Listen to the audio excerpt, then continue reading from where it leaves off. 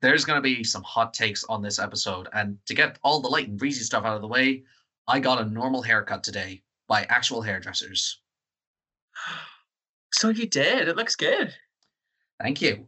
I didn't. Hence the cap. I didn't, but I don't care. I think you've fully just grown into those. Look, you're going to just master the quarantine look. Who? Well, Michael's embraced like the Spielberg mugshot kind of thing with the hat and the headphones. Yes. The thing is, I never really noticed how much my stuff had grown until like I took a picture before and after I went to my Turkish barbers, Cool Cuts. They're a great place. Before quarantine, like it was always a great time. Like the main fellow there, he's like, "Here, Kamaski, nice to have you here. Can we get you some coffee, some quality treats?" Gives you like the full service, trims the beard, trims my thick eyebrows because apparently I have thick eyebrows for some reason. I mean, I love that for you. Yeah, actually, it is. That's good stuff. And my Turkish barbers does the same thing. It's like, "Oh, Michael, you still working away? Do you want like a wee cup of tea, a cup of coffee?" If I went into the hoop, if I went to that not branded barbers at the bottom of my street, it's like, "What do you want? Haircut? Sweet, sit down. All right, see you later. Bye." Is it one of those places that churns out the exact same look for everyone? Oh, remember when I had long hair? Yeah. Oh, those were like early days. Like when I started growing that out when I was like 12 or 13, I needed a trim because it was getting unruly before I just accepted that my hair grows out and not down. So I went into the barbers and said, "Hey, can I just get a trim? I want to keep my length, but I need it like cut down so that it doesn't look like an afro. Can you please just trim it?" And then I came out looking like essentially like Peter's length.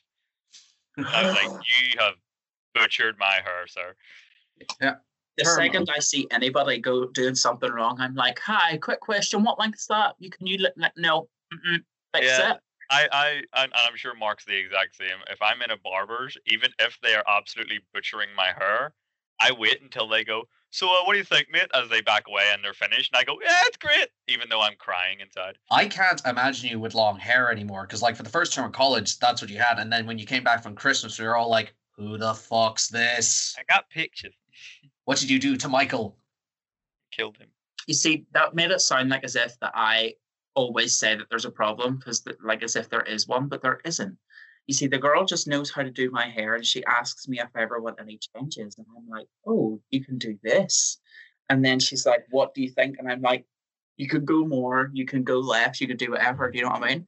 So it's like, we have a rapport. Peter's high maintenance. Yeah, like there's always like that one hairdresser like you can trust with stuff like that. And like I mentioned, the guy who's there is like really nice, and they do have their measures in place. Like officially they can only have 7 in at once, and they are wearing face masks and gloves, but they still get the job done relatively well. And I was glad for this because, well, for one, look, Irish mothers, you're doing the best as you can, but I don't trust yous with hairdressing. Just like, we're just going to trim it, clips my ear.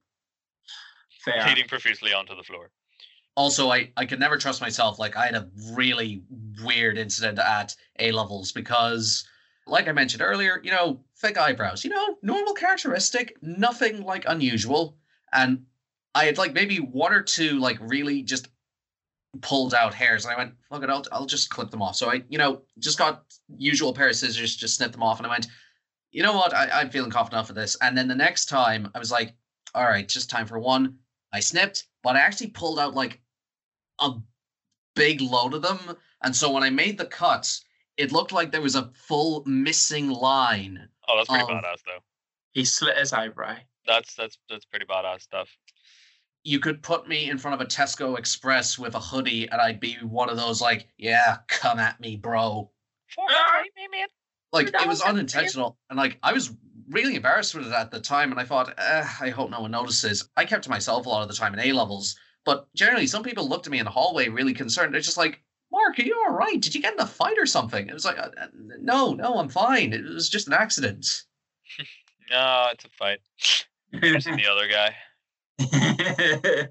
That's what we should do. We should just build up the potential rumor and make it go out of proportion to make us seem incredible. You're a UFC fighter. Oh, yeah, just beat McGregor anytime. Where do you think McGregor learned it all? From the master myself. Damn it.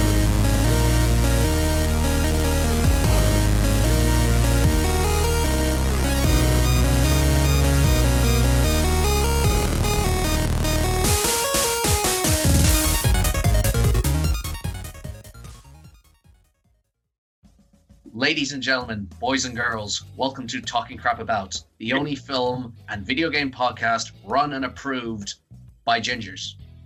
And the half ginger. And a non-ginger. Unfortunately, it has been exposed that Peter isn't actually ginger. Yeah. I mean, technically, neither am I. I just have a ginger beard. Depends My, on the ginger. my influence will slowly get to them.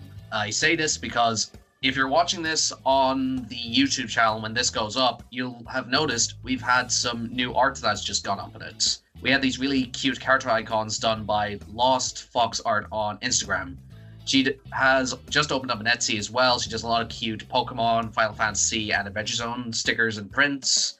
And she's also up for commissions as well. Be sure to check her page out. She does a lot of cool stuff there. She did very well with the wee avatar. Thank you. Yes, generally, I was really thrilled when I got them for the first time because, like, usually when you send something through to an artist, like a rough idea, you're not really sure what the end product is going to be. You look at someone's particular style and you're just like, I wonder how well, like, my little description of it's a head goes through to them. No, Head, he's a ginger beard. yeah, The other one is just fabulous. Here's my main question. Did you send pictures of us to her, or did you just describe it? well, she knew what I looked like because we did A levels together and we go to cons a lot of the time. So, like, she already has a rough idea of my face, which is a very strange, unnatural thing. Stop it. But for used to, I basically just sent her through like the profile pics from Facebook, and that was enough of an idea for like personality and how they would look color-wise. I was going to say, Okay. because, I mean, hot damn, those eyes are perfect.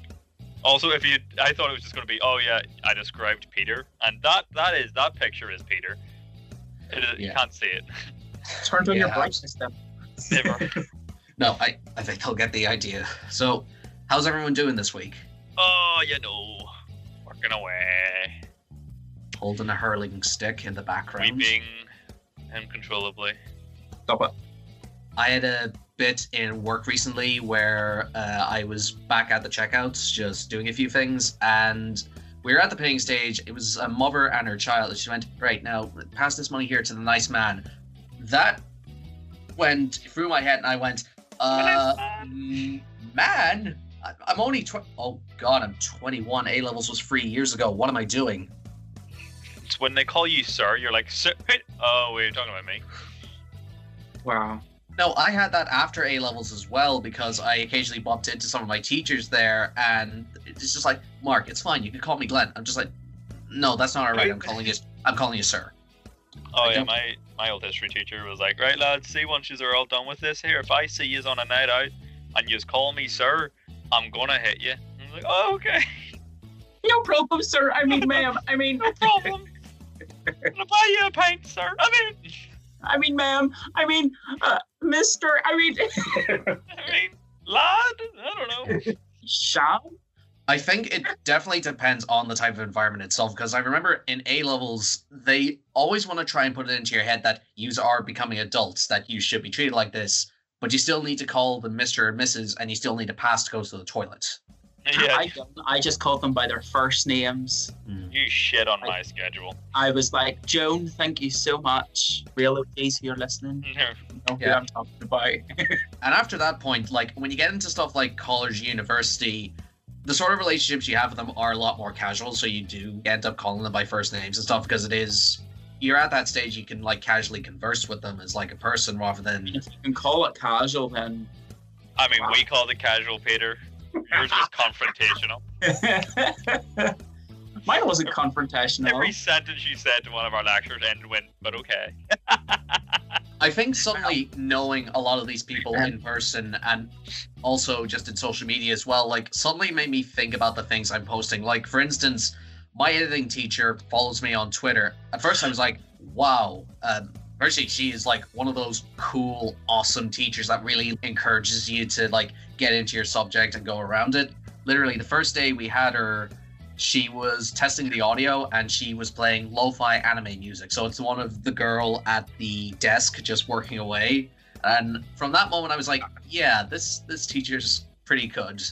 And so, you know, when she followed me on Twitter, I was like, oh, okay, I'm just gonna be casual about my post. And I put up Animal Crossing ones early on in March, and she's like, oh, Mark, these are so cute. I went, thank you. I hate that. I'm sorry. Like, What? Cute? How dare you? if you plan and following me, be warned that you will get anything that I plan on. Like, I'm not going to tailor make my stuff based on someone. Yeah, he doesn't. Like, I'm just going to post. Like, if I want to post, I will post. To be fair, I haven't posted in a very long time. Posted in a very long time. When it comes to me with like the photos and stuff, like I really just sort of do what I feel at the time. Like the last few ones I did were just situations with the weather and stuff. Like we had a big storm that came through recently, and I got a few shots of our garden bench outside in the rain, and I just thought, you know, this looks cool. I'll just edit around that. So like sometimes when you're posting something, had a big storm coming. Oh yes. Everything ends with an oh yes. I love those things. Not even 20 minutes in. Why shop I in 10 places when you can shop at 1? I don't need friends. They disappoint me. I need friends, and I also need co-hosts for this show because we have sections to go through, and this is our first one. This is Binge Report. So, welcome back to the kennel. Hi. That bit is staying in. It is. Oh no. There was this niche little musical that went up on Disney Plus. Just That's what I was doing. Yeah, it's called Hamilton or something. You know, it's about founding fathers of America. Just out there, niche Would stuff. you say that is niche? What's your name, man? It's not anymore. Guys, I had a Hamilton phase. Oh my god. There we go. You see, so that isn't really niche. Because musical theater kids, hi, how are you? Nice to meet you. We have to like know what different musical theater performances there was, and Hamilton was there, Little Shop of Horrors, all of them type of like ones that not everyone would know, but people would know. Does that make sense? People who like theater would know it. Yeah, and like I was not the biggest into musical theater. Like I knew of like productions and stuff like that, but Hamilton, like that got really big in like maybe 2015, 2016, I think. And like it was being recognized by people who weren't even into that sort of entertainment. And the weird thing with it is that I got so into it, like the songs like My Shot, Schuyler Sisters, Battle of Yorktown, Right Hand Man, particular favorite of mine. And I watched so many of the animatics that sprung up over that early time. So it wasn't really animations, it was more just people like doing fan art in consecutive order of stuff. When they do a song like Satisfied, it is like them drawing a sequence, but you know, it's not really done as an animation. It's more just back-to-back drawings, you know, to give the illusion of it. Oh, like animatics, where it's just still frames every maybe 5 seconds. That's the worst. And, you know, I was completely in love with it. I had that phase. The strangest thing was I'd never actually seen the actual stage show it was all based on. It never really came over here, but I'd always like seen bits and pieces of it. It just recently went up on Disney Plus. This is the full musical start to finish. It even has an intermission at the halfway point. Yeah. We never had intermissions at the cinema in our time, so that was a experience for me. I went, oh great, I can finally get out for a piss. Oh, geez, I got 60 seconds to pee. Actually, I was going in, and remember, this is coming from someone who really was not into musical theater in the way that I don't really know how the standard formula for it is. Like, I wouldn't be well versed in like terminology or how they're presented and stuff. Okay. I liked what I saw. Like, the lighting they use throughout is really nice and dynamic. It changes with the mood. Like, that's always something I really take a lot of consideration into when I'm looking at stuff. And I have a question for you. Was the actual Disney Plus show, was it essentially a recording of on stage, or was it like? It was a recording of the stage play done back when it was done in 2016. Like it says below in the opening credits, like Royal Theatre 2016. The OG Right. Broadway cast. Lin-Manuel Miranda. Yeah. What's her name? That does his wife. She was so good in it. I'm genuinely struggling to think of names right now. Fucking phenomenal. What an amazing actress. They incorporate, like, let's say a lot of cinematic techniques and camera work to give the bigger, grandiose scale to it all. You obviously know it is a stage production. Like, it is the same sort of steps and background, and you can tell that there's people sort of just moving around, pushing, like, the props around, but Yeah. you buy the illusion of it. The charm. Yeah, definitely. When you go into any sort of medium, like films, video games, books, or in this case, a musical, you're sort of willing to buy the stuff on screen as long as you believe it. Like, even though there are people clearly there putting props around and pushing stuff in the background or being hidden among the extras, you're like, I believe the reality I am in right now watching this. Yeah. I think the whole point, though, of theatre and the whole point of stage presence is that you have to be able to get the audience's attention on a level that allows you to be transported into that world. Because there was a performance where it is similar to what Michael had recommended with the two comedians on stage. Oh, the Schwartz. Exactly. You're completely transported along with them on their whole wee quest. Yeah, regardless of if there's any props or anything else that's coming in, you can believe it because they're selling it so well. Her name is Philippa Sue, or Sue, by the way. Brilliant actress. Brilliant, phenomenal. When she cried, I cried. One thing that's popped up recently, because obviously with this coming back into the mainstream again, is there's discussions on how the show itself is representing, you know, not just the minorities in it, but also just parts of history. Mhm. Now, I obviously don't know a lot about American history, but I'm also willing to bet that, like, the moment this was over, I don't think anyone believed that the founding fathers of America were actually rapping about, you know, slave liberation or stuff like that. Well, it's not a script writer. Is it a script writer? Either way, Lin-Manuel Miranda said that if anybody's coming into this thinking, oh, I don't know anything about American history, his advice to them is, neither do we.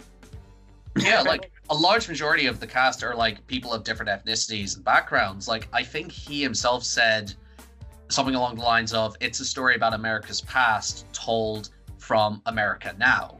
Mm-hmm. It's so good, though. At this moment in time, it is a very important thing to watch, I think. Yes, and some people will bring up the fact it does omit certain, like, questionable parts about the real life figures, and I do think that is justifiable in some cases. When you've got this very popular piece of, I'll not say historical fiction, but very much based off it, I get the sense a lot of people will be curious to look into stuff after it's done. Like, you know how there's always, like, biopics or something of famous, like, celebrities or stuff in the past, and then people would look into them and think, hey, this thing didn't really talk about them doing this stuff or that. Yeah, when you watch it, it turns out they're a grade A also. Yeah, like, do you remember that circus one that came out a few years ago with Hugh Jackman? What was it called? Greatest Showman. Yeah. Honestly, You wanna go? I'll say I think just a fine Yes, I film, do. but, like, music itself is phenomenal. But I think those two have a lot of things in common, that they're very fantastical takes on their own period of history, and they do leave out some of the more questionable parts of, like, the real life figures. But I don't necessarily think that's a bad thing, because when you go into this, you fully accept that, like, yeah, looking at Greatest Showman, they are using spotlights in, like, the 17th or 18th century, wherever it's set, or how they're all suddenly speaking in auto-tune or something like that. Yeah, exactly. Tightrope. I mean, remember that? That thing was tuned to hell. Wait, Also, what there's was that one- story? Say that one more time. Tightrope in The Greatest Showman. That was the duo. Okay, yeah. No, that was his wife. Anytime she was like walking a tightrope with you, I was like, oh, Oh, right, that one, That's- yes. Michelle Williams is a Michelle phenomenal Williams. She is a phenomenal person and a phenomenal actress. It's just that point. Well, my She might have question sang to it you- really well on set, But Yeah. when they got to Post, they were like, that is doing it. They did it with Hugh Jackman as well. I think that can definitely also been mentioned in Hamilton as well, because I always listened to it on Spotify before this. You know, that is the cast recording like into a booth with all like the sound effects in place and stuff. And I think there is sort of that jarring disconnect, like when you go to see a concert or something and you hear the performers and you're like, this doesn't sound as like well tuned as I remember it going up on the radio or something. But that's also kind of the charm of it. You hear it like unfiltered. You hear them giving them all in these like amazing bits of singing or just physical performance and stuff. And if you've never touched Hamilton before, I will give the warning of this. Like, the mention that it does exclude some stuff is worth noting, but this is one of those all singing, no talking musicals. All of the music is consistently excellent, but if you do get tired of the idea that everyone's constantly singing, I think it can be a bit of a put off. Yeah. If you like jukebox musicals, this is not for you. To bring it back to Greatest Showman, it does adopt like some of that for its musical sequences, but being structured much more as a film in production and its execution, there is bits where like, yes, we're going to talk about the narrative. We're going to have like normal dialogue scenes here. And then here's our big showcase singing moment where we put the budget in for, let's say, end of Act 2 or something like that. Mm. So, and this is not meant to be a negative towards Hamilton. I do much prefer it, but I think it is worth just saying this to someone who's just going in with no prior knowledge of the show. I don't know how to describe. I think the difference between Hamilton and The Greatest Showman is that The Greatest Showman is similar in regards to like a musical, because like if we take Hairspray, there is dialogue between almost every song and it's fine. But then we also have other ones like Les Miserables. Les Miserables, and then The Last 5 Years, I'm pretty sure as well. And of course, the greatest film musical of all time, Cats. Can I end the call here? Can I end this? There are much more aesthetically pleasing things than Cats 2019. Just remember that we are all Jellicle cats, according to Madame Judi Dench at the end of the movie, whenever she looks in the camera and I have a small heart attack because I think she's talking to me personally. I feel like she sucks my soul out when she does that move. They're all just so wrong and weird, and I don't like it. Damn it. To your cat in appropriate ways. No, Judy. All right. To conclude, Hamilton is good, Cats is bad. Michael, please talk to us about The Witcher. Oh, yeah. I mean, this is probably my fourth time watching The Witcher.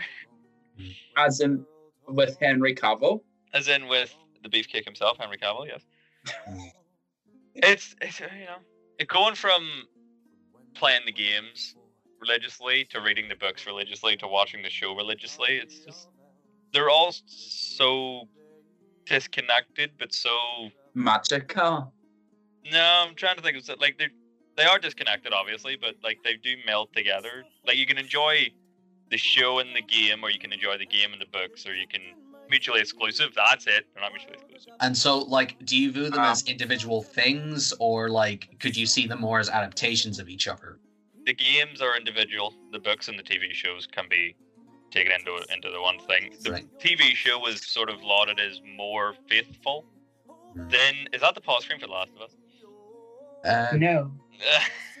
For some context, Michael has Final Fantasy VII Remake in the background. Peter has Last of Us. I've got everything. Katniss Everdeen. I know. For some reason, I have that Hunger Games poster. I don't even think I've seen any of those in like 6 years or something.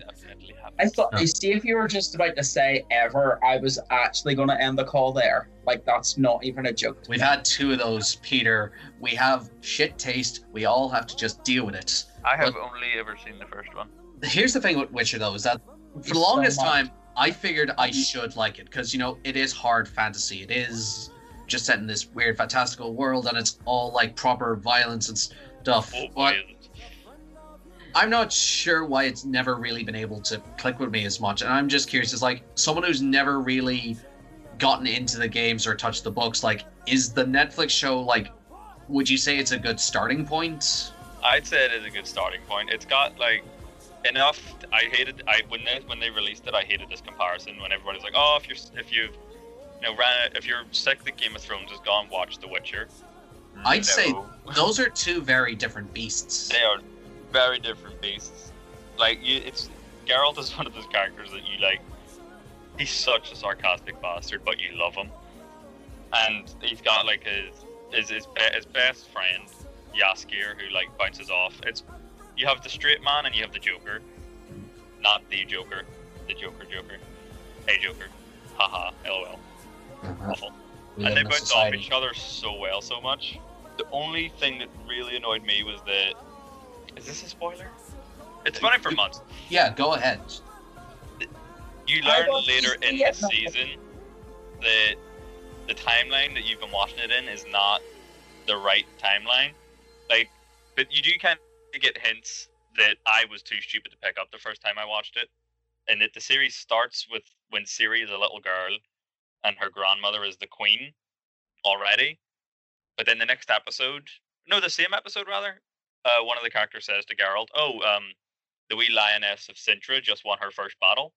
You find out that Geralt's story has been taking place decades before Ciri's story.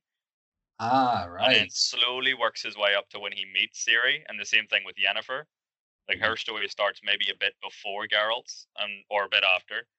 They meet at some point, and then it like collapses in on itself, and you get to the point where all three of them should meet, and then they don't, and you need to wait on season 2. So are we talking about Ciri from Apple here? Or... No, I'm kidding. We can't have this many cross promotions. Like, you ever hear about like how they offered The Witcher? Like, he was so mad that the games ended up being successful because he only took like, I think it was like 1 pay cut when the first game got adapted. It's like, it's probably not really going to take off, and then eventually it spawned like a really successful brand, and he's now like super pissed that he didn't properly cash in. Oh no, they renegotiated that. He's happy again. I'll have that on the inevitably keep expanding watch list, but we'll get there eventually. Yeah, Peter, I didn't explain it very well. Don't worry, we're all just on high alert. Together. So, Peter, you've been watching Sucker Punch, is it? I watched Sucker Punch for the first time, and yes, I know you were just about to sing the Ygritte song, Sucker Punch. I was indeed. You're welcome. But I watched it for the first time, and I know it's been out for years, but I thought it was actually recommended to me by a friend, and we started watching it, and it was like, wait a minute, because it's very cleverly done, where it kind of gives you 3 different dynamics. Has any of you seen it? Is this the Zack Snyder thing? Yeah, I believe it is. I've never heard anyone say anything positive about it. Like, I know it's acknowledged, and every time I see the trailers, I'm like, how is something this visually noisy not talked about more? You see, it isn't right. Realistically, it isn't that great to watch. Like, it's quite amateur in regards to other things that were out around that time. Like, let me just double check here what year that was out. I think the last Harry Potter film came out around that time, I think. It was 2011, which means the year after James Cameron came out with Avatar. Now, Sucker Punch is on the same level, in fact, probably worse than Spy Kids 3. Don't you dare mock Spy Kids 3. It has its charm. Exactly. This has its own charm, but only because of its story that it comes across. Basically, this is all told within the first 5 to 10 minutes anyway, so it's fine. But essentially, this man marries into this widowed woman and her family. So this mother has 2 daughters, the eldest and the youngest, and the stepdad comes in, and very suspiciously, the mother dies. And in her will, she leaves everything to the daughters, and the stepdad kills the youngest and then sends the oldest off to a mental asylum because, by the way, this is also based in like early 19th century, in and around like, okay. You know what I mean? So it's like 100 years ago. So if you didn't have any heirs that were able to take on the will, the next person in line would get everything. So in his case, it would be he would have everything on the will if no one was there. So where do the dragons and the samurais come into this? Oh, She just you gets wait, sent- Holmes. she gets sent to the mental asylum, and the way that it perceives it is that the asylum is just there, but it also gives an open adaptation to the possibility that it has an underground illegal scam going on where each one of the asylum girls dances for people high in power for money. But Okay. it only gives you that impression that that actually happens. But the way that it also comes across is that it's a coping mechanism for all the girls that they have to dance. I used air quotation marks there, by the way. But I don't. It's just a very psychological one. If you like, you need to watch it and you need to like try and understand that it is in their head, but it could also be happening in real life. This definitely sounds like Zack Snyder. Oh, yeah. It's It's a Things Go Boom movie. but the main girl, who is also Violet Baudelaire from Series of Unfortunate Events. Emily Browning. Is this Yeah. is that the Netflix one or the Jim Carrey? The Jim version? Carrey one. I much preferred that one for some reason. It Same, just clicked so with me did I. more. I'm the exact same. But she plays the main girl in it, and she Bit of a doll. essentially dances to distract the people so that they're able to escape.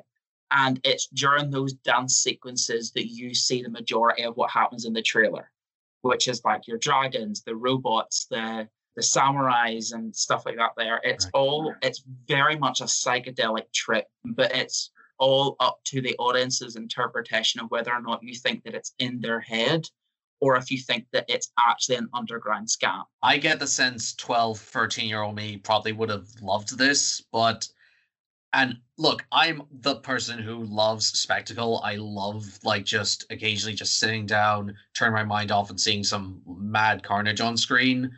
Yeah. But also I think the more you see of it, the more numbing it gets. Yeah. I think For like me, the majority of my time at the minute is currently spent playing Fortnite and The Last of Us. I feel like a little bit Say that of to me again. psychedelic. Is the same thing as you? Is that what you just said? yeah, just sometimes having No, a say that again. Fortnite and The Last of Us 2 has been my. Sorry. no, sometimes having like a different like genre or mood setter I think can really help diversify things, especially like if you've come off something that's so specifically tailored towards one genre or something, you just kind of want Yeah. to step away from it for a bit.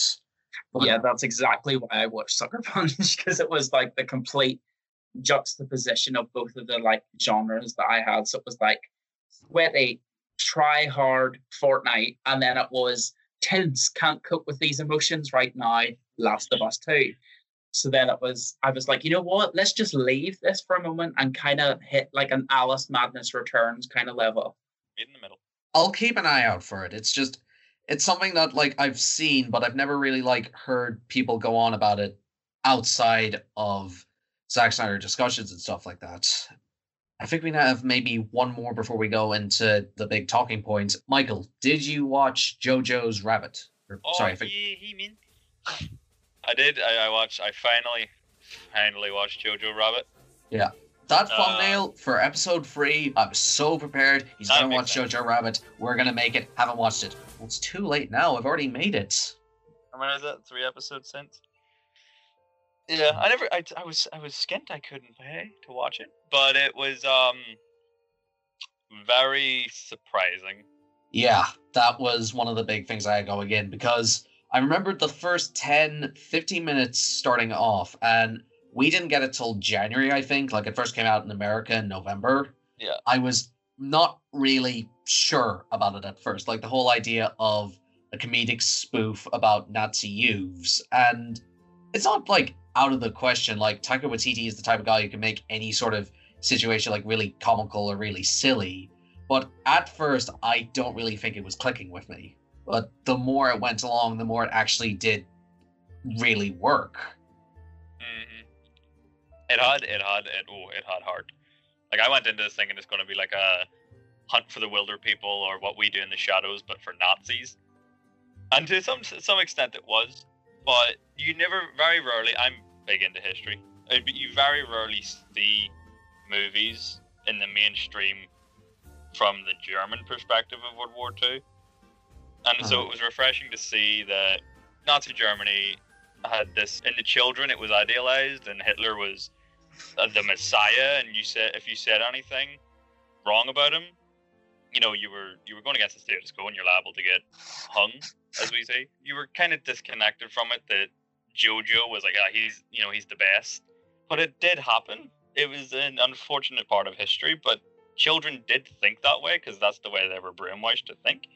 Yeah, this whole idea of national patriotism that gets forced into like the youth and how they view the world really starts to hit home, because so much of that film starts out with him wanting to like fully embrace the culture. Like he wants to like be the best at what he does. And suddenly when his own mother is hiding a Jewish girl, he does not understand this at all starting out, because to him, it's not right. She's the enemy. And the more time that he actually does spend with these positive influences in his life, actively like do change things. And there's one thing I've always liked about Waititi's work is that it's weird, it's surreal, and it's silly.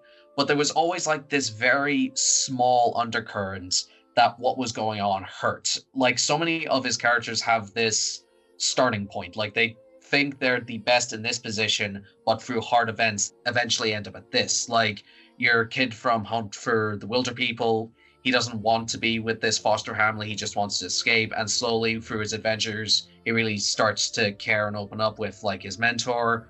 Thor in Ragnarok, which is probably one of the best MCU movies, has this similar thing where Thor's on top of the world, and then at the 10-minute mark, he gets his hammer destroyed and has to like go for this whole arc of learning to be more than just like the best at what he does with just the hammer, that he needs to be himself.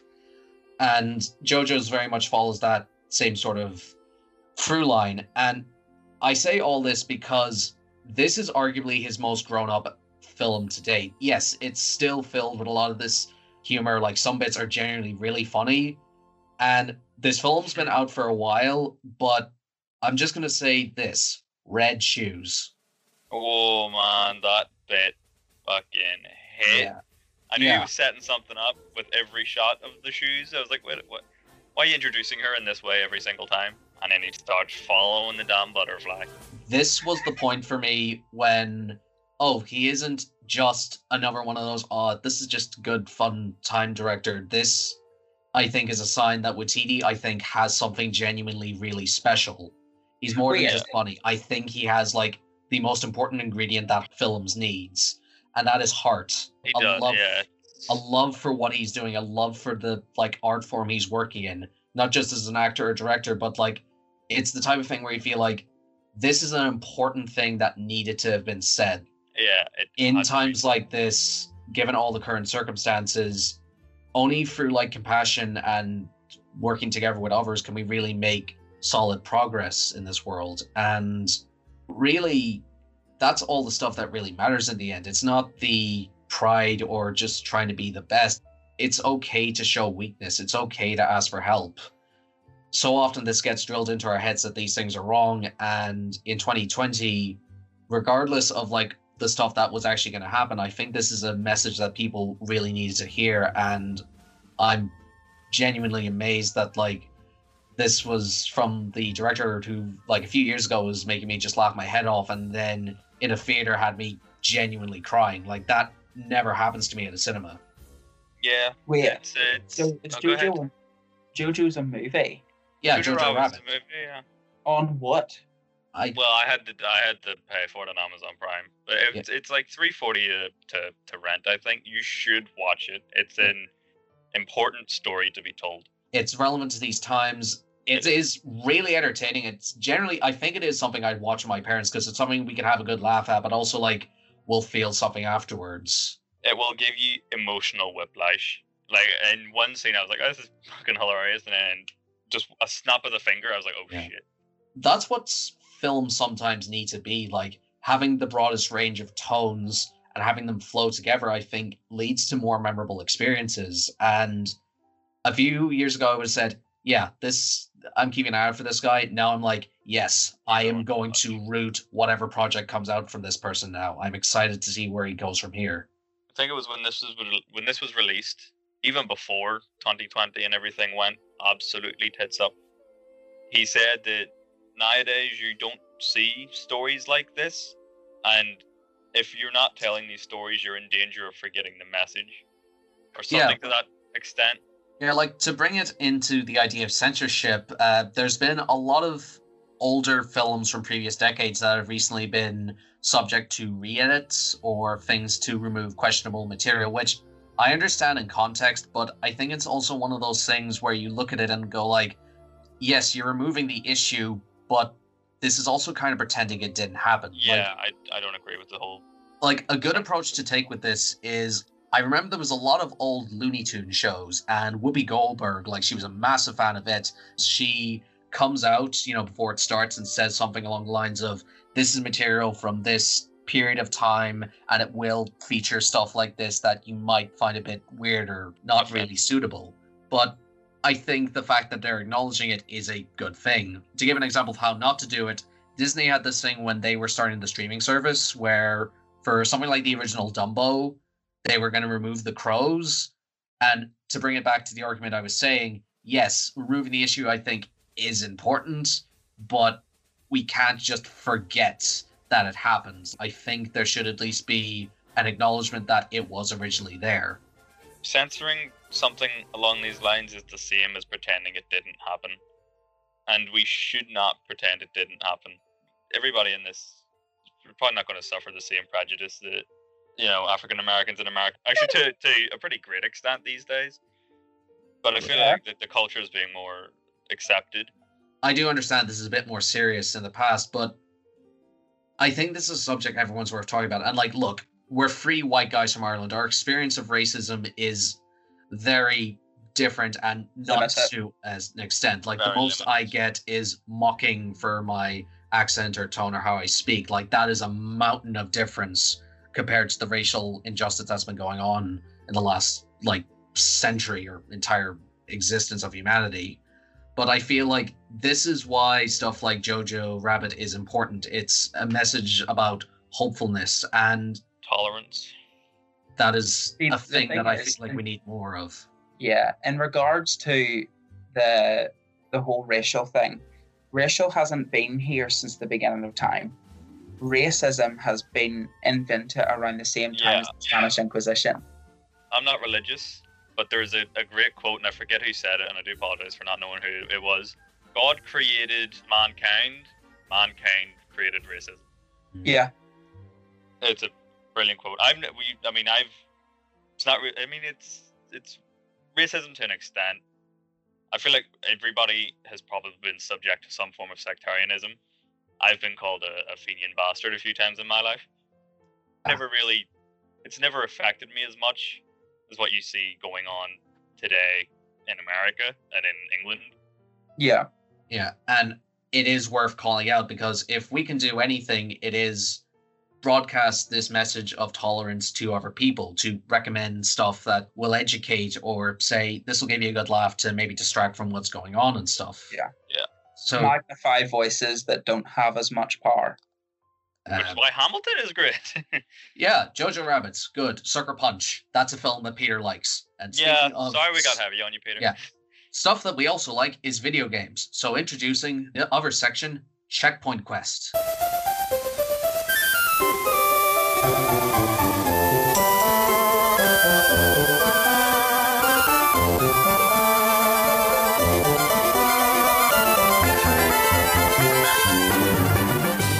This is the video game section, and there was nothing that came out this week.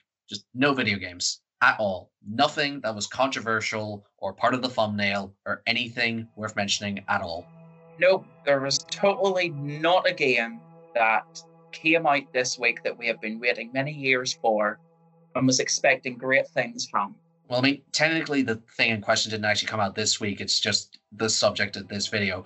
To give some background information, I'm holding up a big pre-order bag of the thing in question. You know, What just thing in question? Nothing came out this week, Mark. because it didn't come out this week. The thing Nothing came out last week either. We've all been playing Fortnite and Call of Duty. The world is round. La la la la. Guys, The world is flat. we need to talk about The Last of Us Part 2. Well, Merry Christmas to us all. So, Michael's like grabbed his guitar, Peter's in the corner, and I am just going to slowly figure out how this is going to work. The way I'm going to approach this is that we are at different stages of it. Like, I have finished it. Peter, I know you're at maybe around the halfway point at this stage.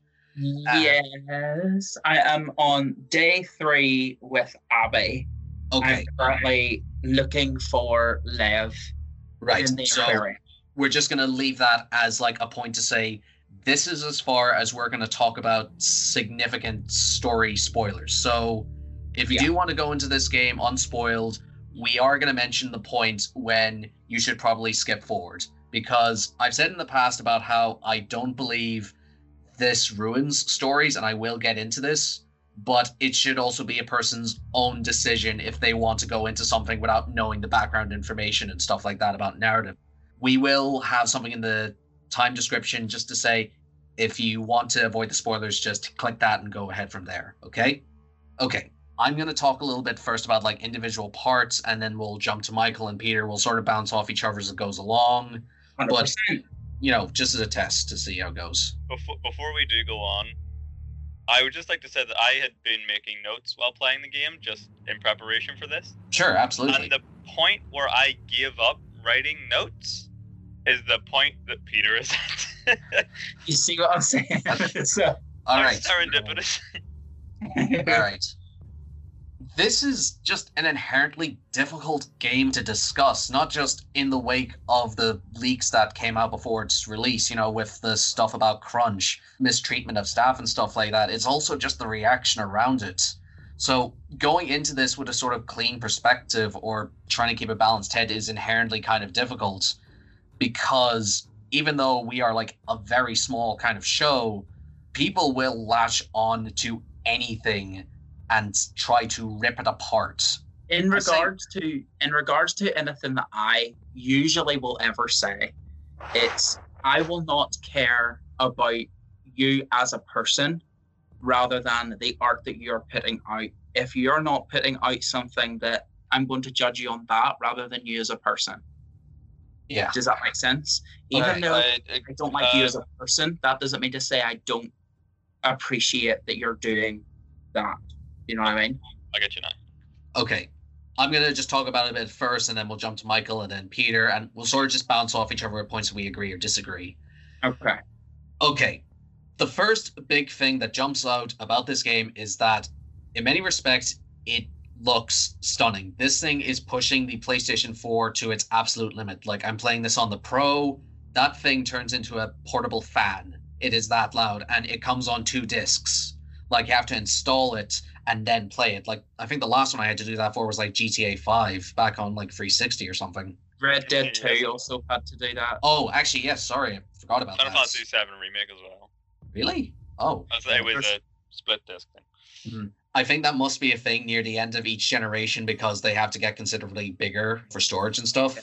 And that visual fidelity is felt everywhere, from the character models to the environments to the intricate details on everything. Like, I am a sucker for photo mode.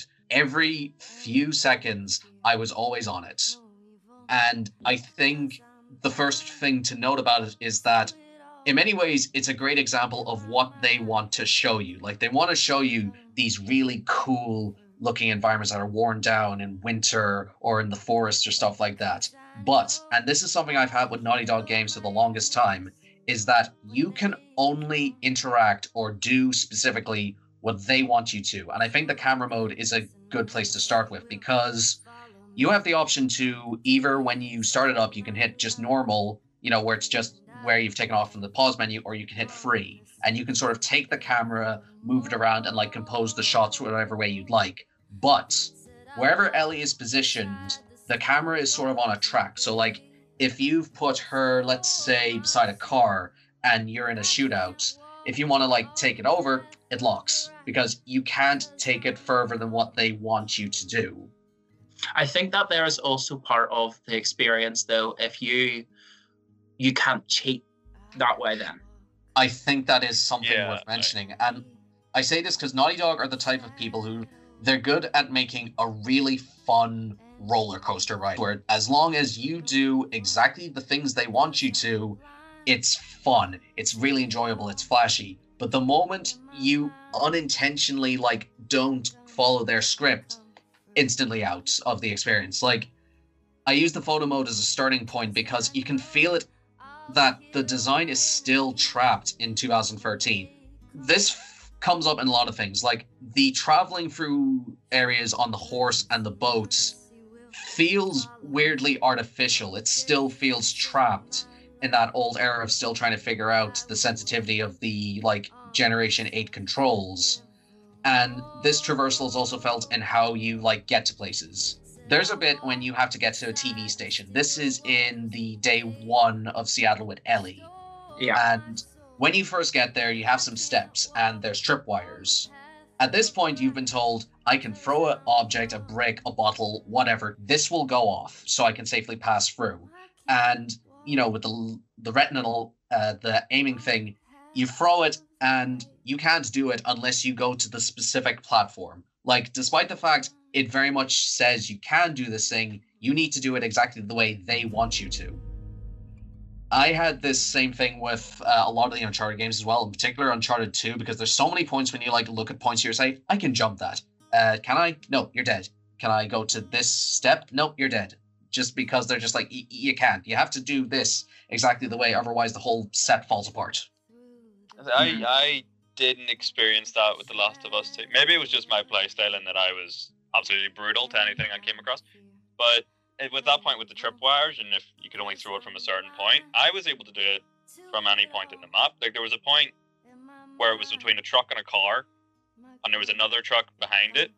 I climbed on top of that truck. By all accounts, I should not have hit it. I was able to throw the brick, trip it, walk on through like nothing happened. I'm very good at corralling. You're talking about, though, is the part that I know exactly what you're saying, because you can throw them at any point, but there's a part whenever you jump over a wall and you land in between two. Yes, you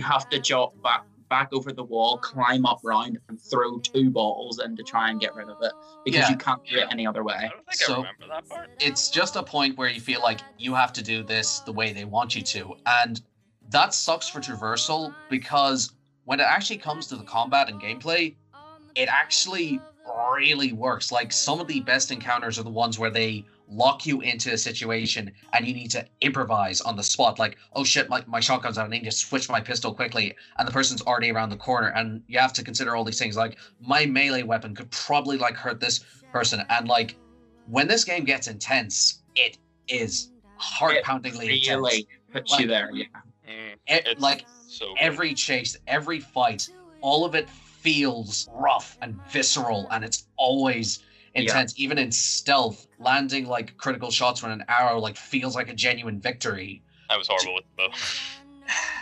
I think playing the Tomb Raider reboots, I think arrows have become my signature weapon for video games right now. I say this because the combat is one of those things where you're just like, okay, it gives me these options on the fly to figure these things out. And there are these like much bigger environments that you can feel that are less video gamey. Like, there aren't as many like obvious cover points put there because it's a tutorial section or something like that. Or at least, you know, after the initial introduction and stuff like that. If there's credit I can give to anything, is that the moment-to-moment experience of playing The Last of Us, when it's not traversal, it's fun.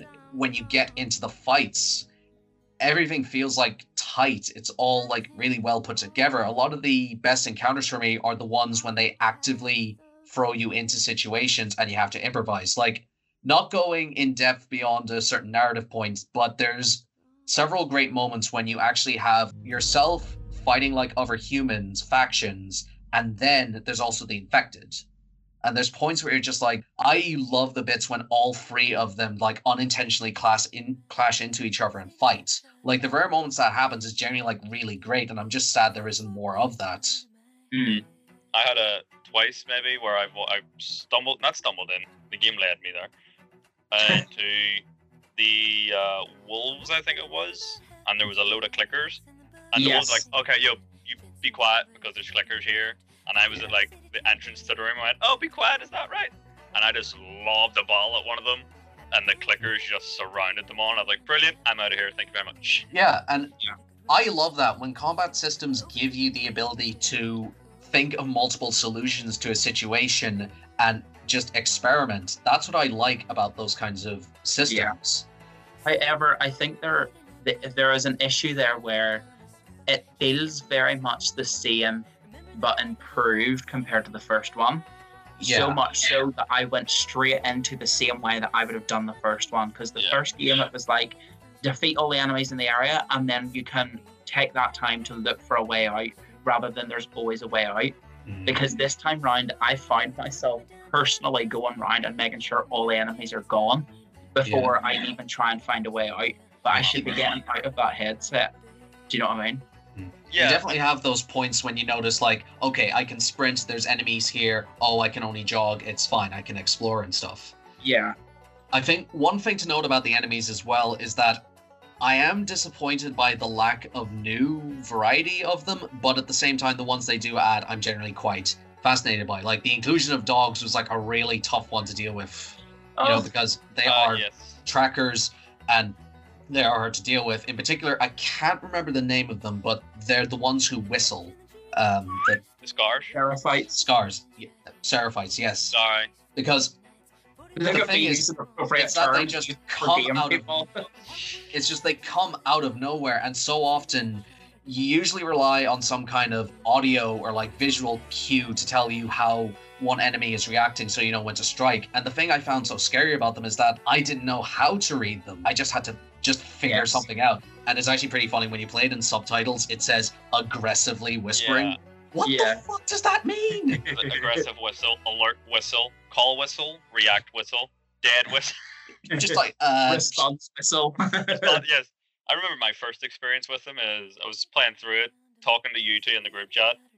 Mark was like, oh, my first experience with the Whistlers, like, I don't know what you're talking about. 5 minutes later. Oh. Do you know what's funny? The first time you ever run into them, I initially thought it was Tommy trying to get you, and I was like, oh my god, Tommy's right here. So I started like looking frantically all over the show, and then Arrow, and I was like, you know what? Sorry. Arrow into your like pulling it out. The infected themselves, I have to be honest, they were one of the bits I wasn't like particularly into in the first game as well, because like they were very much what you'd expect. You had your runner, and then you had your silent ones, and then like you had your bigger ones. In this one, there is one included enemy type, you know, for that faction, and it's who's essentially like a bloater, but instead he like lets off toxic gas. The Shambler. Yes, Shambler. And the thing is, like, I did like that, you know, in theory, but then at a certain point I realized, oh wait, that's like maybe the only new design. Like, there is the crawlers as well, but I very much get the sense, yeah, these are pretty much just, you know, the like standard enemies, but a different coat of paint sort of thing. I feel like with me, I don't know what they're called, but the crawler things, it probably is just me and maybe a few other people. But before I met those things, I was walking through using listening mode constantly. And I was like, wouldn't it be cool if there was an enemy that listening mode didn't work on? And then the second I got into that building and tried to use listening mode for the little bastards, and it didn't work, and I was like, oh, he fucking heard me. Neil Druckmann heard me. And now I'm paying for it. So, yeah, there is things to really appreciate about this. You know, from a visual standpoint, from how it plays, it's clear that a lot of time and effort went into this. And there are rough edges. My playthrough did crash at a certain point, but the checkpoints were very forgiving. So it started like right up from whatever escape sequence I was doing at that point. Yeah. I say all this because there are things worth praising about this game. And I say this in the wake of knowing that there was a lot of trouble behind the scenes, that people were mistreated, and if I'm going to be bluntly honest, I think the director's behavior on Twitter has been really immature. Yeah. Captain Crunch strikes again at Naughty Dog. To give that example, like, you know how he does the things where he makes like a GIF or something of Joel doing like meme stuff like the salt or the 4th of July thing. And he's like, we don't have fun in our games, and you're using these memes that you probably overworked someone to make. Mm-hmm. It feels really counterproductive. And look, running a production is hard. And generally, my heart goes out to all the people who were really overworked for this. But I think the way this can get handled could be in a more professional manner. And this isn't aimed at the whole of Naughty Dog. I bet there are some really talented, hardworking people there, but it's the handful that are actually out there representing the company. And I'm saying this specifically commenting on Druckmann's behavior, where he's so excited at the moment anyone says anything nice about it, and the moment someone criticizes it, he goes absolutely mental about it. And look, handling criticism, I think, is one of the hardest things one has to deal with when you're trying to do any sort of content that's sold to the mainstream.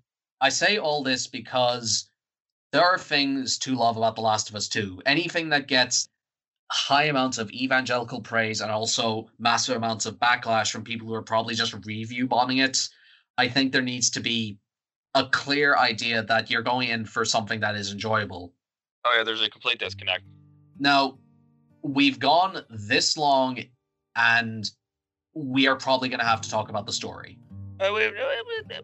All right, here it comes.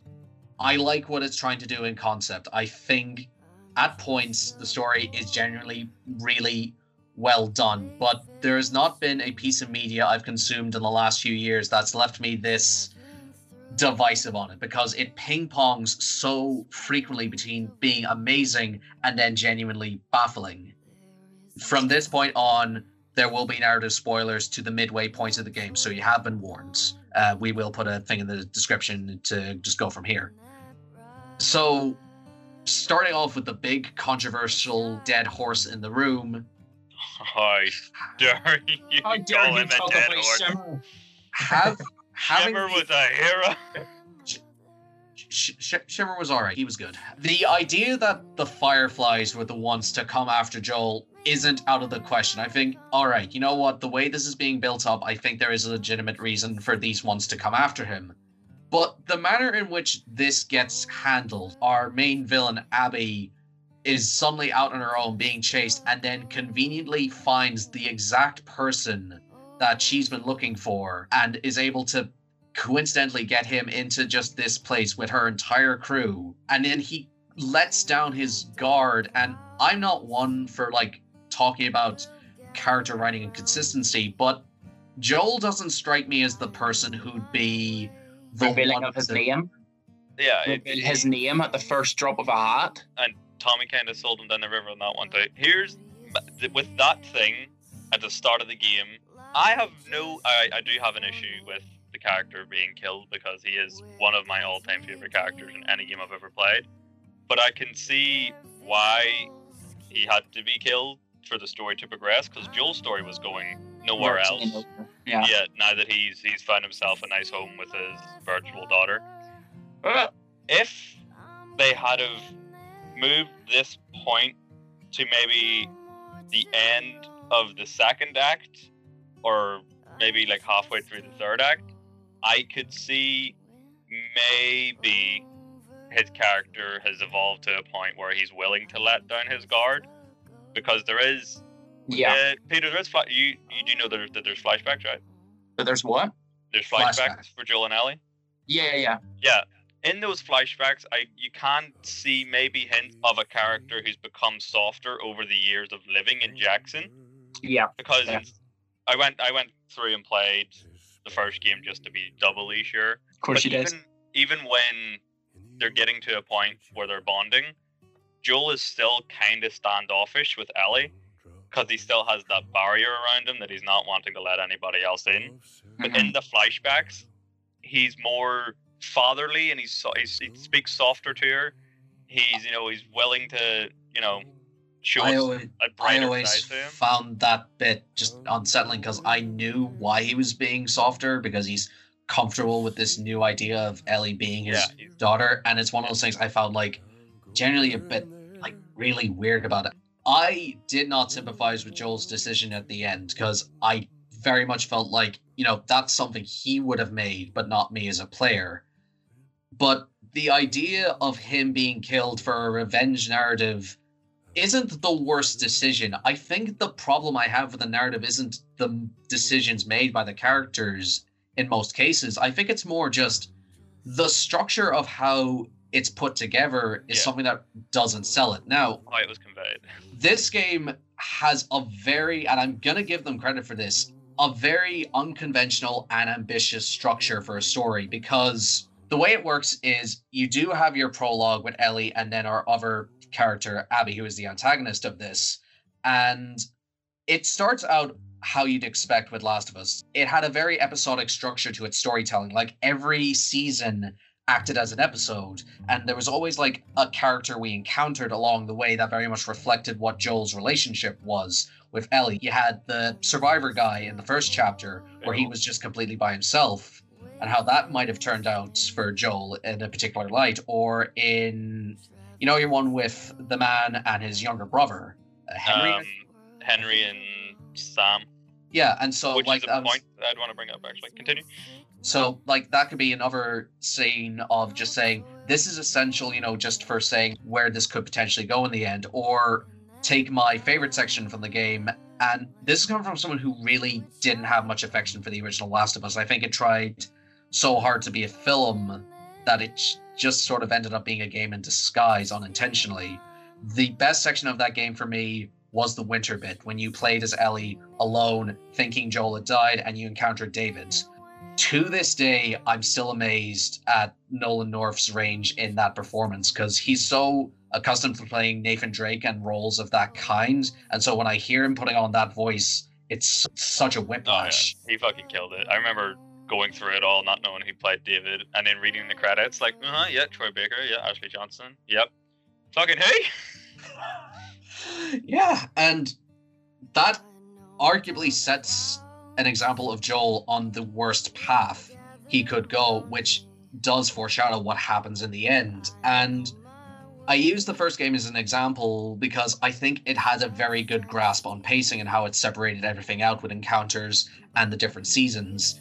This one tends to go more ambitious, because while the first game had a linear structure, your beginning, middle, end, this one has that, but also it splits it. Instead of over a longer period of time, it does Ellie in Seattle day 1, and then day 2, and then day 3. And all of these progress in the sort of way where, like, you're going to this major building to deal with this important thing or deal with this character and stuff.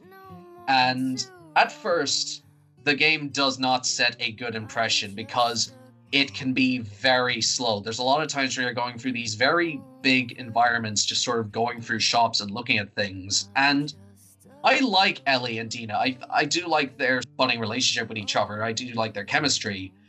But it's also the point where you realize so many of these things are being crafted in isolation. I spent maybe a solid 2 or 3 hours just exploring the section in Seattle before I got through the first gates, and felt like I was just wasting time, that I wasn't really doing anything. And like the rare bits of conversation, those are the bits I like about Last of Us. And when they are there, it's good. But when the game gets slow, it can get insultingly slow. And because of that, it just at points does not find its groove. When it does, it is phenomenal. Whenever it gets to the point of Ellie hunting down the individuals involved in the situation with Joel, those are the bits when it's amazing, when the heart is pumping and the action is great. And then the game pulls what I'm going to call a very difficult, hard choice. Exactly at the halfway point, it feels like it's reaching the climax. You get to the cinema and Abby is there. The tension is at its absolute highest. You've played for about 10 hours. You've been going on a manhunt to find the one who killed Joel. It's done everything in its power to get you to hate this character. And then it hard cuts. And then we play the next 10 hours from Abby's perspective. Mm-hmm. Fuck that. This was something I was not expecting. It doesn't always work. In fact, when it first happened, I hated the idea that, oh god, this thing is trying to double its length. How pretentious can this thing get? But despite all this, at moments, it still kind of works. The parallels between the two do kind of work. But this also leads into my biggest problem with the game, is that it thinks at points it's better than it actually is. It wants to be this discussion on how violence affects people, but at the same time, it's like, hey kids, here's your exploding arrow attachment. Yeah, the Abby portions, I think, were a missed opportunity. And that if they're trying to show how violence and revenge is horrible and only you're going to make matters worse for everybody involved, including yourself, they should have had it flipped. And then maybe Abby is out on patrol, Ellie goes on her rampage, Abby comes back and sees the result of Ellie's rampage. Yeah. Like, oh, and then by the point, maybe you've already that's seen what this I initially thought whenever it showed you Abby going into the morgue section of the camp. Mhm. And then Danny was there. I was like, oh, this is going to show you that all of these people are a result from Ellie going on a rampage. Yeah. But it never cleared it up, never did anything. And I'm just like, right. I definitely think that Abby is the type of person that, no offense to games, but they always need to have a masculine character. I don't think that's necessarily. Are you saying that you feel like they portray themselves as needing a masculine character, or do you feel like they need a masculine character, Peter? No, I'm saying games in general usually have a masculine character. Yeah, okay. And I'm saying that only because the thing that attracted me most to The Last of Us 2 is because we played the first game as Joel, which was great, but we also had Ellie there, so we had already established that connection. By number 2, I was expecting, okay, we're going to be playing as Ellie. It's going to be a different experience, but the two of them have learned from one another, so the mechanics are going to be similar, everything's going to be similar, but it's still going to be different, if that makes sense. Yeah. But then they throw in Abby, and she needs to be the one that's basically like a female version of Joel and also like Ellie, where it's a placement of them both. And that is a good comparison, because I know you still have a way to go with Abby's journey, but I think it's interesting that it tries so long to get you to hate this character, and then during the switchover, it puts her on a very similar arc to Joel, just in the way of traveling with people who he, or in this case, she didn't care for, and then slowly starts to open up more about. And I'm going to mention this because this comes up in a lot of discourse about Abby herself, that she is this buff character. Like, if your big problem is just that, you really need to grow up, okay? Like, if you have a problem with like women who are like super built, don't they're cool. Like, have you seen the ripped bunny from My Hero Academia? She looks awesome. Have you seen Gina Carano? Like, she could tear me in two. Well, all right, keep the sexual tension. No, I meant podcast. Come on. Come on, we had to do that once. I'm gonna say this: her being this built, or physically, is part of her character, because she did lose a certain key role model in her life, and she dedicated so much of her time to like vengeance. And I think this is an interesting contrast, or there's a term, binary opposition, to how over the course of the narrative, Abby gets like stronger, she is well built, and as it goes along, Ellie actually gets like more shrill and weaker as it goes along. I think there's an intentional contrast between the two. Fair, but I also wish that it showed you that in the other way, because it's showing you Ellie is strong in Jackson, and then she progressively gets more frail and weak as time goes on, because she's really trying to push and get that revenge that she's not getting.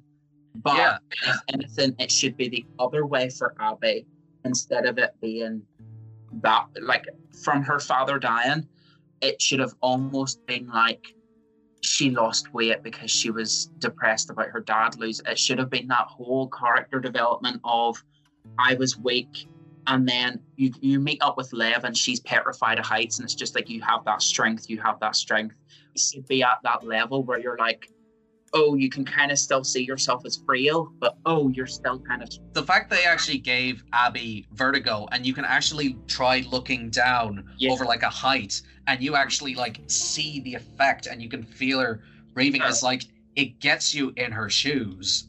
But there is one other thing I would like to mention before I wrap this up, because we'll do another full narrative breakdown when we've all finished it. This game is very unpleasantly violent. This was played up for promotions. There was like one scene in particular that was a trailer back in like 2017. It's the bit when Abby is captured and there's a noose involved. Coming from someone who is fairly desensitized to a lot of action and horror films, in his time, this thing is like very grisly, nasty, unpleasant kind of violence. It's fun to play, but in the sense of the controls are tight, and then you actually do like the stealth kills or something, and you hear like the really ear-piercingly tight sound design and stuff where you just end up feeling like, I'm not really comfortable with having done stuff like this. In fact, there's a lot of points in the story where they start asking about, is Joel's getting revenge for this character? Is it even worth it? Like, it gets pointed out. Joel did some terrible things, in many respects, deserve what he got to him. And like, I'm also going to mention this is another one. This is a big reveal that happens. It's like, one of the things about the original game's ending was how he didn't tell the truth. He just wanted Ellie to believe this idea that the cure couldn't be made. And it was that decision, just, okay, maybe she believes him. And then it gets revealed in the flashback. She knows that he lied. Yeah. Like, it's a devastatingly honest scene, because she just realized the big purpose she had got taken away by this man who wants to preserve this idea of what it means just to have a family, and the idea of her being special is just gone. In the long run, though, but in regards to the brutal honesty of what way Joel would react, if you were left alone in a world where there was no one left, a familiar face that you had bonded with, and then all of a sudden they were going to be stripped away from you for you to then be put straight back in the same shoes, I wouldn't want that. So in a way, Joel's decision. Yeah, and like, Ellie gets considerably more violent as the story gets along, and I feel like that's the intentional, like, that's traits taken from Joel and it's getting more into her. So I feel like I'm just going to end the discussion here for now, because if you're going to play this game, I do recommend it. It is a long playthrough. You will get your money's worth. There is variety in the gameplay. There is moments of greatness in the story. And like I said, like, I'm very mixed on this game, but at the same time, I can't say I've regretted the 20 or so hours I put into this. I am definitely going into New Game Plus with the upgraded weapons to see how I feel about the story. Like, I say this as someone who wasn't a fan of the first game. I feel like 7 or so years later, the zombie craze has long since died down, and when you see art being reinterpreted in real life as well, with the constant backlash, and in particular, something that really annoyed me is when I saw the petition going up to get this remade. That made me so angry, because I hate the idea that they believe this little shitpost instantaneously ruined the art that got made. Look, we've talked crap, and like, not to mention to the name, but we talked crap about Game of Thrones Season 8 in the past. We talked like a little crap about Last Jedi in the past. Like, we all have very mixed feelings on these things, but like, I think we can speak all for ourselves. We are all like film students. We all did our best to make projects. We put our heart and souls into them, even though like they may have ended up crap in the end, but like, hey, we made them. Do I think those petitions are the biggest insults you can give to a production team or the people who made it? So like, I've voiced many criticisms of all these things, but never ever consider like signing those things. You are adding to like this horrible circle of negativity. I think this is just a tough subject to talk about, because it's hard to find ground level to go in politely with this. Maybe when we come back to it next time, we'll have a better concept of what to do, because it is tough in this world, but also like, there's things worth getting angry about besides this. Like, as much as we love what we do, films, video games and all, it is like one piece of fiction. There are hundreds of different things in the world to get upset about. Put your energy towards something more positive than actively criticizing, or absolutely going to town on like certain creators or something. And like, I know I've spoken negatively about Neil Druckmann, and some people will bring that up, but I'm never going to send him a death threat for even something I've disagreed with. And also, like, specifically to Laura Bailey, who's done Abby. Just about to say that, yeah. I'm just going to say, like, I'm sorry. Like, you are putting up with so much stuff. You've voiced some of my favorite characters in so many video games and anime and stuff like that. And I'm genuinely really sorry you're putting up with so much of this negativity. As much as I hated the character of Abby, Laura Bailey played it perfectly. She is an A-class actress that does not deserve any death threats or anything. But not even death threats to Laura Bailey. They're sending death threats to Ronan, her little kid. Yeah, it's one of those things where it's like, baby. It can be scary as well. And like, we are like such a tiny little show, and she's got like millions of followers or something on Twitter or something, and like that could be scary. Like, imagine what happens if like that got aimed at us. Like, if suddenly our home addresses got out and people started hassling us and our families. I couldn't imagine like the scaredness that could happen to someone. And I'm sorry if like a lot of this episode has gotten like really fucking heavy, man. Yeah, heavy, dude. But I do think this is important. We should be passionate about things. We should talk about like uncomfortable subject matters. That's what makes media and art special. Yeah. But labeling it towards like people who've made the product, unless they've expressed some like really hateful, awful stuff consistently and regularly, like I wouldn't even think twice about some of these creators when I've like enjoyed a product or something. I'm just like, yeah, I enjoyed it. Like, you know, I might follow you on Twitter or something. I think fan culture today, everybody who enjoys something feels some sense of ownership over it, and they to some extent I think that they should feel a connection and somewhat of an ownership over it. But at the end of the day, Game of Thrones, Star Wars, The Last of Us 2, none of these things were our stories to tell, and we shouldn't attack the people who have decided to tell it. Period. It should be a level that everybody can find your sense of community, but every single person has their own individual story to tell. It shouldn't be a situation where you want to try and take ownership of somebody else's story and tell it to other people because it's not your place. Yeah, it should always be a situation.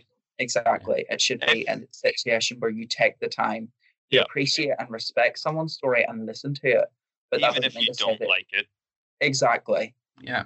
Appreciate the time and effort put into it. And if you think you can do better, then by all means, try it. Go and make your own stuff. Be inspired by the things that you love and you hate. And you will go on to make your own stuff. And you know what? If there's anything we can do, it's just give our thoughts on things and just have fun doing it. You can just talk crap about. Yeah. So, Last of Us 2, great game. Like, nothing wrong with it at all. Just before we completely finalize, violence in that game. I do get that there scene that you, I do get that in that scene that you said about Abby being hung up about the weather. No, I'm kidding. It's just too dark and stormy out there. I can't do it. But her, I don't take that topic lightly, by the way. It was just to not make it as so heavy-hearted as we have had a heavy-hearted episode. That is the reason why. But anyway, that part I was okay with dealing with, but also because I had played games like Assassin's Creed where bone crunching and hitting people hard and having a lot of gore and hanging people was almost the norm. I'd become desensitized to it. However, whenever it came to Ellie being shot by the Seraphites with arrows and her having to pull them out or else she'll die from bleeding, that's where I'm like, oh, this is too close to real life. It's a little bit scary, but it also, the problem there normalizes the idea that if you were to get shot, you pull out the arrow, you're fine. Do you know what I mean? You're going to bleed to death. Yeah, exactly. But it's also like, I know this is really stupid, but like in Fortnite at the minute, I know. Just let it happen for a second. The map is essentially underwater, but there's whirlpools everywhere. And in that game, you can jump in it and it shits you up. But realize that there's 5-year-olds there, and if they see a whirlpool in real life, will they think they're going to be shot up? Will they jump into a river because they see a whirlpool? I would. Do you know what I mean? When I was 5, I it's believed not I was an that airplane. I know that, but I think it's still just a situation where Yeah, um, the way the something gets... normalization of it shouldn't be so. Everybody can become desensitized to it, and things can become normalized, like amongst issues, amongst violence, amongst everything. But it should still have that level of unrealistic expectations. Therefore, we're not expecting it to be real, if that makes sense. And this will vary from different product to product. I think it's just the way in which we all interpret it is different. Speaking of different, here's docuseries.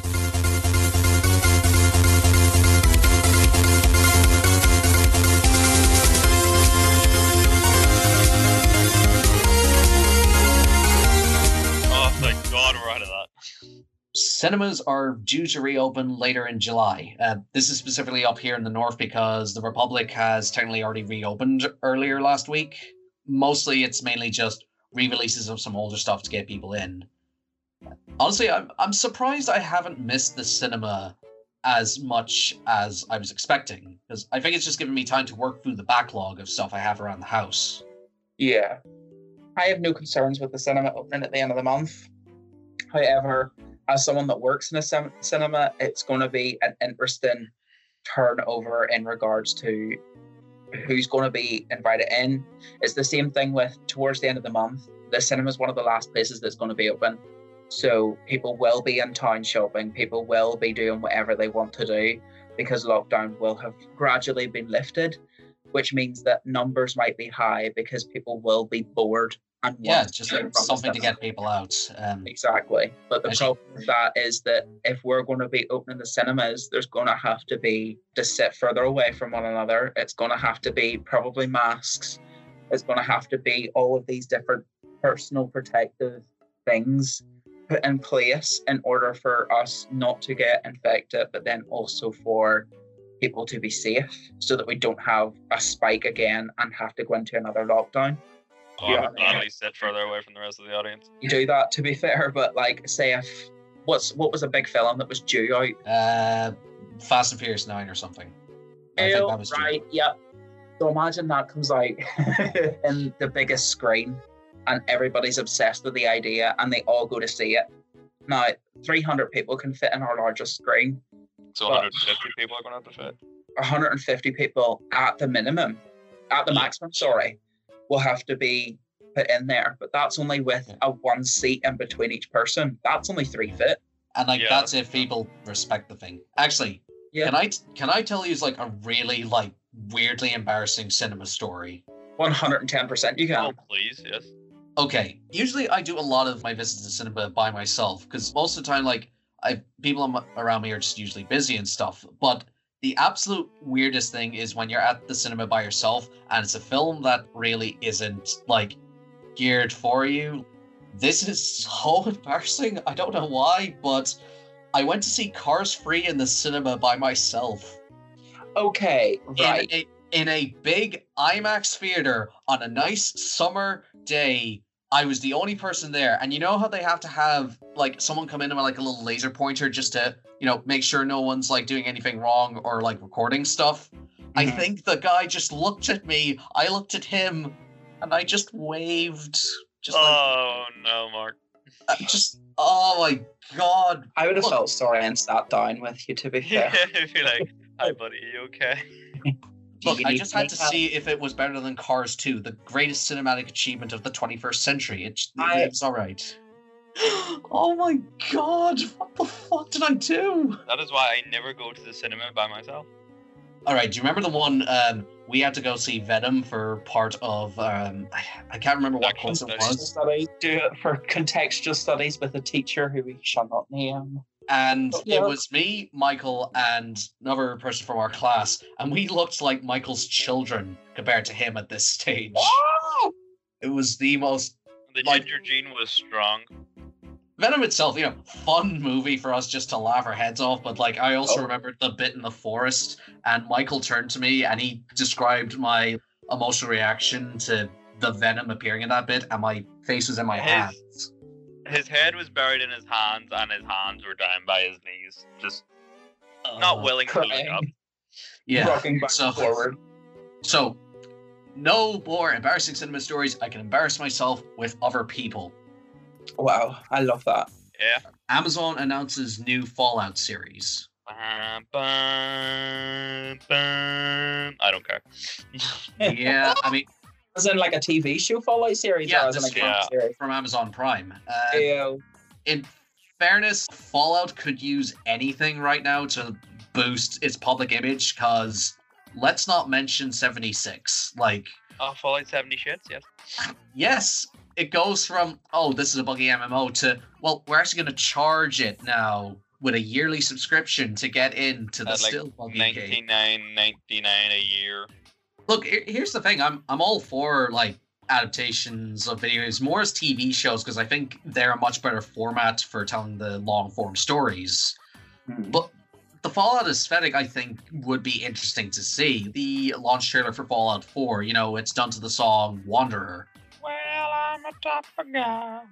I think that could be like a really interesting spin visually for a show, but there's no real cast announcements. It's mainly just the idea that it is happening. And look, if it goes well, I'll be curious to see it. But right now, Fallout as a brand just is not in a good place right now.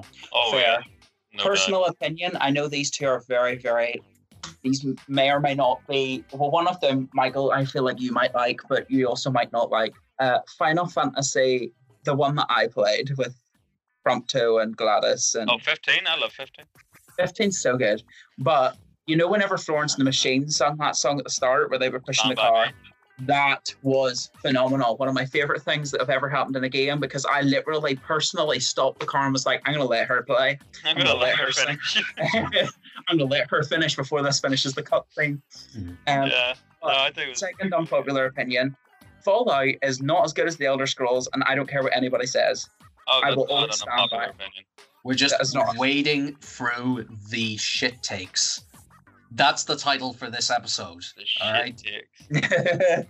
Yeah. But realistically, I'm still waiting for an Elder Scrolls that's similar to Skyrim but more.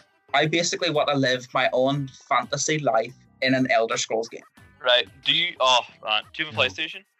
Yes. How about playing The Last of Us? Oh, that's a very good point. Get yourself a VR headset and play Elder Scrolls in VR. Tell Do you you what, think you I'm can- Let me tell ya. trying to pay for the VR? I'm running about. I'm playing it at the minute. Just on the. I was like, you know what? I feel like playing Skyrim right now, but I have it for VR. I'll get that. And I'm like, the TV, like the HDMI that displays on the TV from the VR doesn't work for me. So if somebody walks into my room, I'm just like slinging arrows, looking like a moron with two massive blue. Not gonna finish that sentence. coming Just from someone Slinging arrows, who, swinging a sword about, but it is so much fun. like, I've looked weird in situations. Like, the last convention I went to was in Dublin, and I cosplayed Ichigo Kurosaki from Bleach.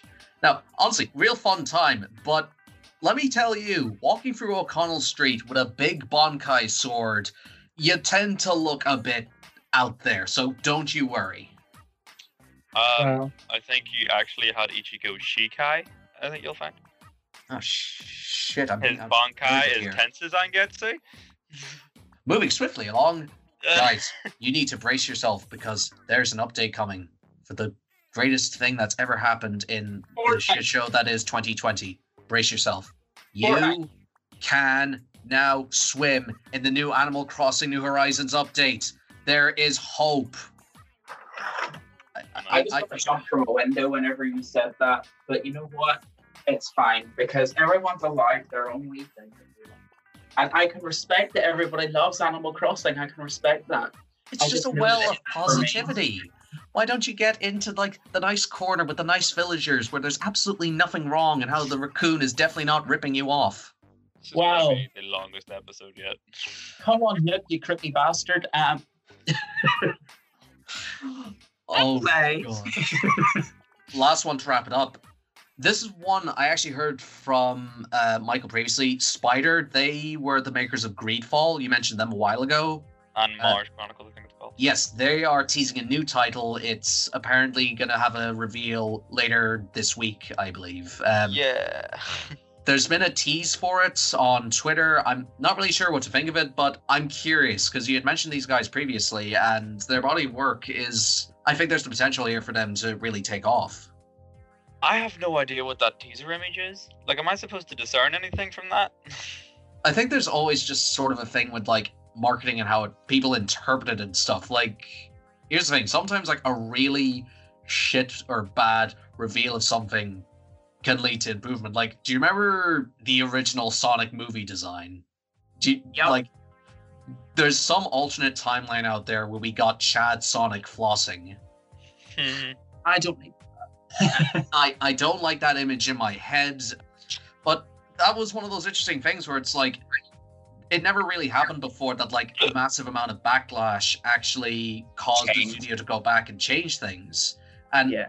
the Sonic movie itself I thought was just alright, but I was really just curious to see it because of the redesign they had done. Like, they got in Tyson Hesse. He's done so much great material for that series. You know, he did the animation, you know, the opening thing for Sonic Mania and a lot of other stuff. So I was curious to see what happened. And I think with Spider, with this new release, their method of putting a carrot on a stick and holding it above us, if they're going to do a reveal, they should actively make it a reveal. They should go into what this is about and stuff. And who knows, this is all just going from the preconception of one image, so we may be entirely overthinking what this thing could be. Oh, we 100% are.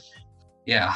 Can I say one thing that's a bit of news for me before we finish? Now, right. Now, this is news for me only because of my sheer love, and I know it's stupid, but my sheer love for the Hunger Games. Yeah, go on. Proceed. This week, nope, it was last week. We didn't have one last week. Anyway, our great, unproblematic mother that does not talk about trans issues, our sweet, beloved Suzanne Collins, the Hunger Games author, came out with a new book. Oh, yes, I've seen this one. The Ballad of Songbirds and Snakes. Now, we know a lot about snakes. Exactly. You talking to one, babe? No, I'm kidding. This is basically a prequel to the Hunger Games. So the Hunger Games happened around the 74th annual around the Quarter. What is it called? It was the 74th annual reaping, right? And then that was what happened with Katniss, because she says I volunteer as tribute, all like that. Then the second one was about the 75th, and then the third, was the uprising. This is about the 10th one. Right. And is this still a point of view book? Like, it's done entirely from one perspective, and it's just the protagonist says, I felt this, or someone said that. Yes. And do you want me to tell you who that protagonist is? Sure, go on. President Snow, Coriolanus Snow, the enemy from the first ones. This is about his Hunger Games. Is his name really Coriolanus? Yes, because I squealed whenever I heard it. Remember with Hunger Games, you know, everyone's dressed like a knockoff Lady Gaga in the Capitol? Them having names like Cornelius, I don't think is that far of a stretch. Oh, it's Can I be real with you? Oh, sorry. In regards to the Capitol and the Hunger Games being like, oh, everybody looks like Lady Gaga. If you think about it, our future probably will look like that. Only because everything nowadays that we, in regards to cosmetic surgery and in regards to makeup and in regards to looking your most peak physique and everything like that there, by the time that we get to the same stage that these people are at, in order for the pretty and the rich to actually look pretty and rich, they're going to need to do some wacky ass shit that sets them apart from everyone else. Because cosmetic surgery like Botox, lip fillers, implants, whatever, will be so cheap that you will be able to do anything and look whatever you want to. But then those people would need to up their game. You know what I mean?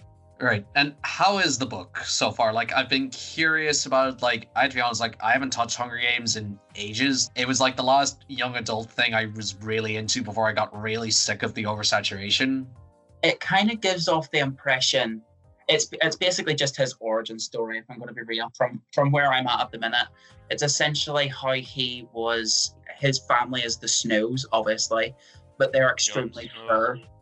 Jon Snow, exactly. But they're extremely poor, and it's essentially what way he's had to go around with dealing with the briefings in the capital rather than being in a district and having to come perform like as if it's in play, but like come and fight basically. It's just, I don't know, it's a very unique perspective, similar to what Michael was saying about Jojo Rabbit being from the German perspective.